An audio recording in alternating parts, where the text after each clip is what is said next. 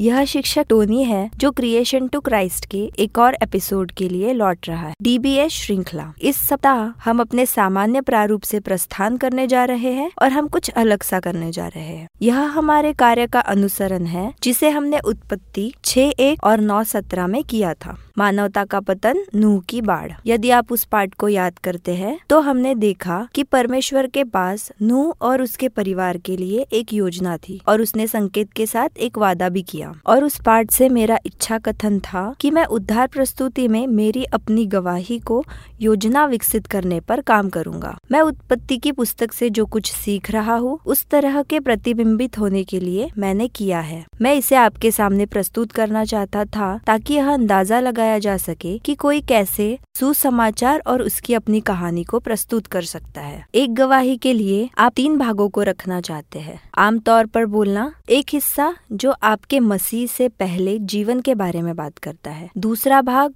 जो मसीह पर भरोसा करेगा और आपने कैसे निर्णय लिया, और तीसरा वह है कि मसीह को स्वीकार करने के बाद आपके जीवन का कैसे परिवर्तन हुआ। तो आप सुनेंगे मेरी गवाही उन 3 भागों में बनती गई और फिर वह सामग्री जो मैं प्रस्तुत करने के लिए उपयोग कर रहा हूँ। सुसमाचार संदेश AIM प्रशिक्षकों द्वारा विकसित सामग्री से लिया गया है और आप उन्हें aimtrainers.org पर पा सकते हैं। मैं सिर्फ उन्हें सामग्री की पहचान देना चाहता हूँ और यहाँ हम आगे बढ़ते हैं। मेरे माता पिता प्रारंभिक वर्षों में यीशु के अनुयायी थे और मैं बड़ा हुआ। हम 5 बच्चे थे।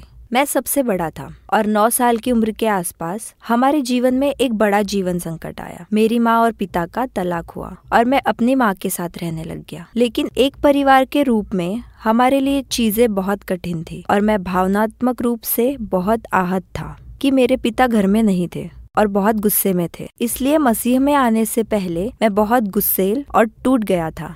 मुझे लगा कि मुझे किसी तरह के उपचार की जरूरत है, लेकिन मैं नहीं जानता था कि मुझे क्या चाहिए। गर्मियों में मैं एक कैंप गया, जैसा कि कई बच्चे गर्मियों के महीने में करते हैं, और मैंने एक वक्ता की बात सुनी। वे स्वतंत्रता के बारे में बात कर रहे जो उनके पास मसीह में थी, और मैंने फैसला किया कि मैं अपनी जिंदगी में वह शांति चाहता हूँ। इसलिए मैंने अपनी किशोरावस्था में अपना जीवन मसीह को दे दिया। तब मैं लगभग 14 वर्ष का था। उस समय से यह पहली बार में बहुत आसान नहीं था। मैं संघर्ष कर रहा था कि मेरा विश्वास कैसे स्कूल में व्यक्त किया जाए और मैं कुछ लोगों द्वारा बहुत बहिष्कृत किया गया था। मुझे ऐसा महसूस हो रहा था कि मैं चुना गया हूँ पर एक सामान्य बच्चा हूँ। लेकिन मैं अंततः परिपक्व हो गया और अपने उच्च स्तर स्कूल के वर्षों में मुझे ऐसा लगा कि मसीह में मैं अधिक परिपक्व हो गया हूँ। मैं कॉलेज गया और बाइबल के बारे में बहुत कुछ सीखा और कॉलेज के बाद मैं अपनी पत्नी से मिला और हमारी शादी हो गई। फिर स्थानीय चर्च में सेवा करता था। सेवा और बाइबल अध्ययनों में भाग लेना। तब तक मैं पिता बन गया। मैंने नौकरियां की और सेवकाई भी की। तो उस पूरी यात्रा के दौरान यीशु मुझे एक आज्ञाकारी शिष्य निर्माता में बदल रहे थे और आज मैं वही हूँ। मैं जिन 3 चीजों की ओर इशारा करता हूँ उन्होंने मेरे जीवन को बदल दिया है। उनमें से पहला परिवर्तन क्रोध से शांति और क्षमा पाने में था। साथ ही पहले उदासीनता और अज्ञानता थी। दूसरों के लिए परवाह न करना और वास्तव में नहीं जानता था पर अंततः दूसरों की देखभाल करने लगा और मेरे अपने पाप के लिए बेहतर जागरूकता रखने लग गया। क्योंकि प्रारंभिक वर्षों में मैंने नहीं सोचा था कि मुझे वास्तव में पाप से कोई समस्या है, परंतु जैसे जैसे आप परिपक्व होते हैं आप इसे बेहतर ढंग से समझते हैं। और मुझ में यह भी था कि एक परिपक्व के रूप में बाइबल पढ़ने और इसे समझने की अधिक इच्छा थी। और फिर आखिरी बात जो मैं बतलाते हुए कहूँगा वह यह है कि मसीह में आने से पहले मैं पाप में था और दर्द में था, टूटा हुआ था। लेकिन मसीह में आने के बाद मुझे बड़ी स्वतंत्रता और पाप को हराने के लिए एक बड़ी क्षमता मिली। मेरे जीवन की यह गवाही है। आपकी गवाही विकसित करने के लिए यहाँ कुछ अतिरिक्त टिप्स दी गई है। कृपया सुनिश्चित करें कि आपकी गवाही संक्षिप्त में हो। यह 2 मिनट से कम होनी चाहिए, केंद्रित, मसीह केंद्रित और मुख्य मुद्दा होना चाहिए। साथ ही कोशिश करें कि आप जिस व्यक्ति से बात कर रहे हैं जो धार्मिक भाषा या शब्दों से अपरिचित हो प्रयोग न करें। यदि आपके पास बहुत प्रारंभिक रूपांतरण की कहानी है जिसका अर्थ है कि आप बहुत छोटे थे, हो सके तो केवल अपने अनुग्रह में जीवन परिवर्तन पर ध्यान केंद्रित करें और अपनी उम्र के बारे में बातें कम करें, क्योंकि ये चीजें और किसी को भी किसी भी उम्र में लागू की जा सकती है। इसलिए अनुग्रह के विषय का उपयोग करे और जिस भाषा का अनुभव आपके पास था इसमें आमंत्रित करती है उसे उपयोग करे। हर किसी के पास एक जैसी भावनात्मक कहानी नहीं होती है कि वे कैसे मसीह में आए। हम में से कुछ को बहुत ही कठिन और अंधकारमय परिस्थितियों से बचाया गया हो, अन्य शायद यह इतना नहीं हो, लेकिन निश्चित रूप से हृदय परिवर्तन है। तो इस बात पर ध्यान दे कि मसीह के प्रति आपकी स्थिति में क्या बदला है। इसलिए अगर आप दिल से विद्रोही थे लेकिन आपने काफी अच्छा जीवन जिया, आपके दिल में क्या हो रहा था कि कैसे हृदय बदल गया, इस पर ध्यान केंद्रित करें। यदि आप इसका वर्णन कर सकते हैं या उसके आसपास की भावनाओं का जो दूसरे व्यक्ति के लिए मददगार हो तो अच्छा है। मैं आशा करता हूँ कि यह आपके लिए मददगार था। अब हम सुसमाचार की प्रस्तुति पर जा रहे हैं और मैं एक दृश्य सहायक का उपयोग कर रहा हूँ जो aimtrainers.org पर उपलब्ध है। मैं इस पॉडकास्ट के लिए नोट्स में एक लिंक प्रदान करूंगा और यहाँ एक हाथ के दृश्य का उपयोग करके सुसमाचार पाठ का प्रस्तुति है। ठीक है, चलिए आगे बढ़ते हैं और शुरू करते हैं। अंगूठा। सबसे पहले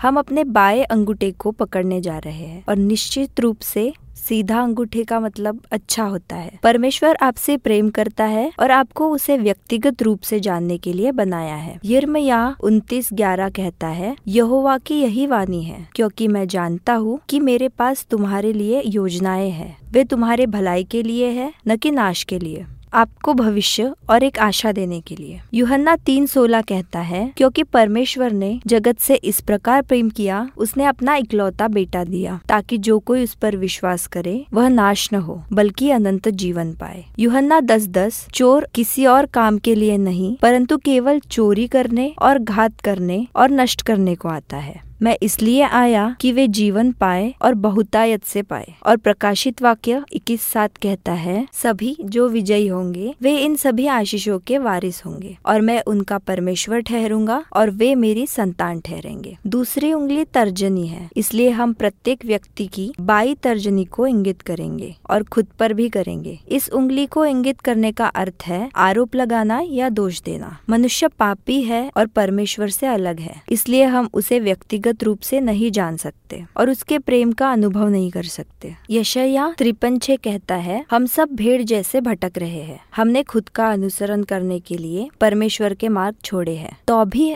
यहोवा ने हम सबके पाप उस पर ले लिए। यशायाह 59:2 कहता है, तुम्हारे पापों ने तुम्हें परमेश्वर से अलग कर दिया है, तेरे पापों की वजह से वह फिर गया है और फिर न सुनेगा। रोमियो 3:23 कहता है, सबने पाप किया है। और रोमियो 6:23 कहता है, पाप की मजदूरी तो मृत्यु है, परंतु परमेश्वर का मुक्तदान हमारे प्रभु मसीह यीशु के द्वारा अनंत जीवन है। तीसरी उंगली लंबी उंगली है। हमारे बाएं हाथ को खुला रखे और अपनी मध्यम उंगली को इंगित करे। यह सबसे ऊंची उंगली है। यीशु मर गया और आपके पाप की कीमत चुकाने के लिए फिर से जी उठा। यीशु पापी बन गया ताकि हम धर्मी बन सके। कोई फर्क नहीं पड़ता कि आपने कितना बुरा पाप किया है, यीशु माफ करने में सक्षम है। यीशु पाप पर विजयी हुआ और अब वह आपके जीवन का प्रभु बनना चाहता है। यीशु मसीह मनुष्य के पाप के लिए परमेश्वर का एकमेव प्रावधान है। उसके द्वारा ही हम परमेश्वर को जान सकते हैं। व्यक्तिगत रूप से परमेश्वर के प्रेम का अनुभव करें।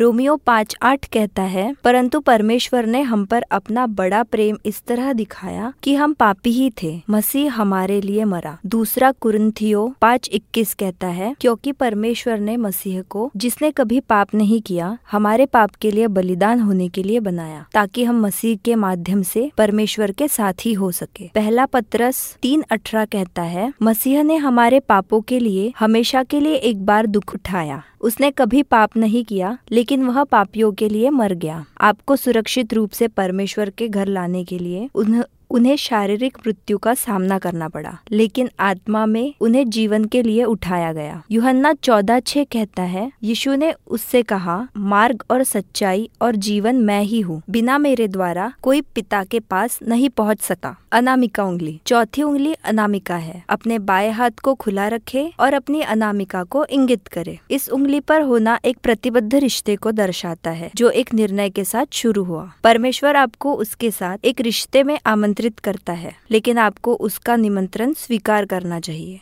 हमें व्यक्तिगत रूप से यीशु मसीह को उद्धारकर्ता और प्रभु के रूप में ग्रहण करना चाहिए। तब हम परमेश्वर को व्यक्तिगत रूप से जान सकते हैं और उसके प्रेम का अनुभव कर सकते हैं। अपना अंगूठा पकड़े। परमेश्वर पहले ही कह चुका है कि मैं करता हूँ। अपनी अनामिका की ओर इशारा करे, लेकिन अब आपको उसे मैं करता हूँ कहना चाहिए। पाप से दूर हो जाओ और परमेश्वर की ओर मुड़ो। जैसे अंगूठी रिश्ते का प्रतीक है, वैसे ही बपतिस्मा यीशु के प्रति प्रतिबद्धता का प्रतीक है। प्रकाशित वाक्य 3:20 कहता है, देखो मैं दरवाजे पर खड़ा होकर खटखटाता हूँ। यदि तुम मेरी आवाज सुनोगे और द्वार खोलोगे तो मैं भीतर आऊंगा और हम दोनों मिलकर भोजन करेंगे। यूहन्ना 14:23 कहता है, यीशु ने उत्तर दिया, वे सब मेरे वचन के अनुसार करेंगे। मेरा पिता उनसे प्रेम रखेगा और हम आकर उनमें से हर एक के साथ अपना घर बनाएंगे। रोमियो 10 और 9:10 कहता है कि यदि तू अपने मुंह से यीशु को प्रभु जानकर अंगीकार करे और अपने मन से विश्वास करे कि परमेश्वर ने उसे मरे हुओं में से जिलाया, तो तू निश्चय उद्धार पाएगा। क्योंकि धार्मिकता के लिए मन से विश्वास किया जाता है और उद्धार के लिए मुंह से अंगीकार किया जाता है। प्रेरितों के काम 2:38 कहता है, पतरस ने उत्तर दिया, तुम में से प्रत्येक को अपने पापों से पश्चाताप करना चाहिए और परमेश्वर की ओर फिरना चाहिए और अपने पापों की क्षमा के लिए यीशु मसीह के नाम से बपतिस्मा लेना चाहिए। तब तुम पवित्र आत्मा का वरदान पाओगे। प्रेरितों के काम 3:19 कहता है, अब अपने पापों से मन फिराओ और परमेश्वर की ओर फिरो कि तुम्हारे पाप मिटा दिए जाए। यीशु को ग्रहण करने का निमंत्रण। यहाँ रुके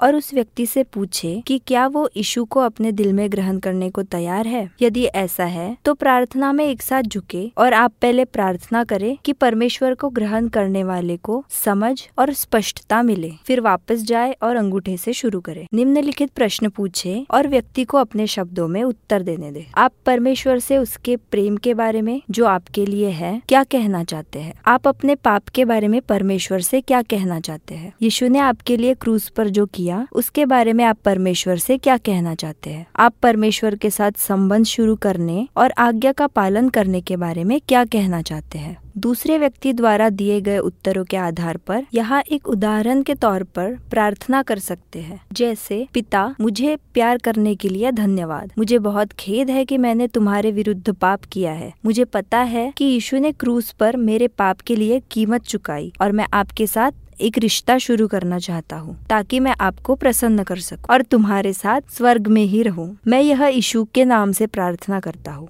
आमीन। अपने बाई छोटी उंगली को आप पकड़े। यह सबसे कमजोर उंगली है। आपको एक शिष्य प्रशिक्षक की आवश्यकता है कि जो यीशु की आज्ञा का पालन करना सीखने में आपकी मदद करे। मत्ती 28:19 कहता है, इसलिए जाकर सब लोगों को चेला बनाओ, उन्हें पिता, पुत्र और पवित्र आत्मा के नाम से बपतिस्मा दो। फिलिप्पियों 3:17 कहता है, प्रिय भाइयों और बहनों, अपने जीवन को मेरे अनुरूप बनाओ, उन्हें पिता, पुत्र और पवित्र आत्मा के नाम से बपतिस्मा दो। दूसरा तीमुथियुस 2:2 कहता है, तुमने मुझे उन बातों की शिक्षा देते सुना है जो कई विश्वसनीय गवाहों द्वारा पुष्टि की गई। अब इन सत्यों को अन्य भरोसेमंद लोगों को सिखाओ जो उन्हें दूसरों तक पहुंचाने में सक्षम होंगे। यह सुसमाचार की प्रस्तुति है और आप यहाँ देखेंगे कि यदि आप 4 आध्यात्मिक से परिचित है और वास्तविक नियम है कि वह दृश्य 4 आध्यात्मिक नियमों को थोड़ा अलग तरीके से उपयोग करता है, लेकिन 2 चीजें वास्तव में इस दृष्टिकोण के बारे में पसंद करता हूँ। पहला है अनामिका का उपयोग और अंगूठी का विचार एक रिश्ते के प्रति प्रतिबद्धता का प्रतीक बहुत शक्तिशाली होता है, और मुझे यह पसंद है कि बजाय एक लिखित प्रार्थना जो व्यक्ति पढ़ या बोल सकता है, आप उससे प्रश्न पूछकर प्रेरित कर रहे हैं प्रत्येक उंगली के चित्रण के बारे में और इसका क्या अर्थ है, और फिर उनसे एक प्रश्न पूछना जो कुछ उन्होंने सीखा, उनमें से प्रत्येक के बारे में वो परमेश्वर से क्या कह सकते हैं। तो यहाँ आपको दिखाता है कि वे सुसमाचार के संदेश को समझ गए और वे अपने शब्दों का उपयोग करके प्रतिक्रिया दे रहे हैं। मेरा मानना है जो प्रस्तुत किया गया है उन्होंने उसके प्रति अधिक प्रामाणिक या वास्तविक प्रतिक्रिया दी है। उन्हें प्रतिबद्धता की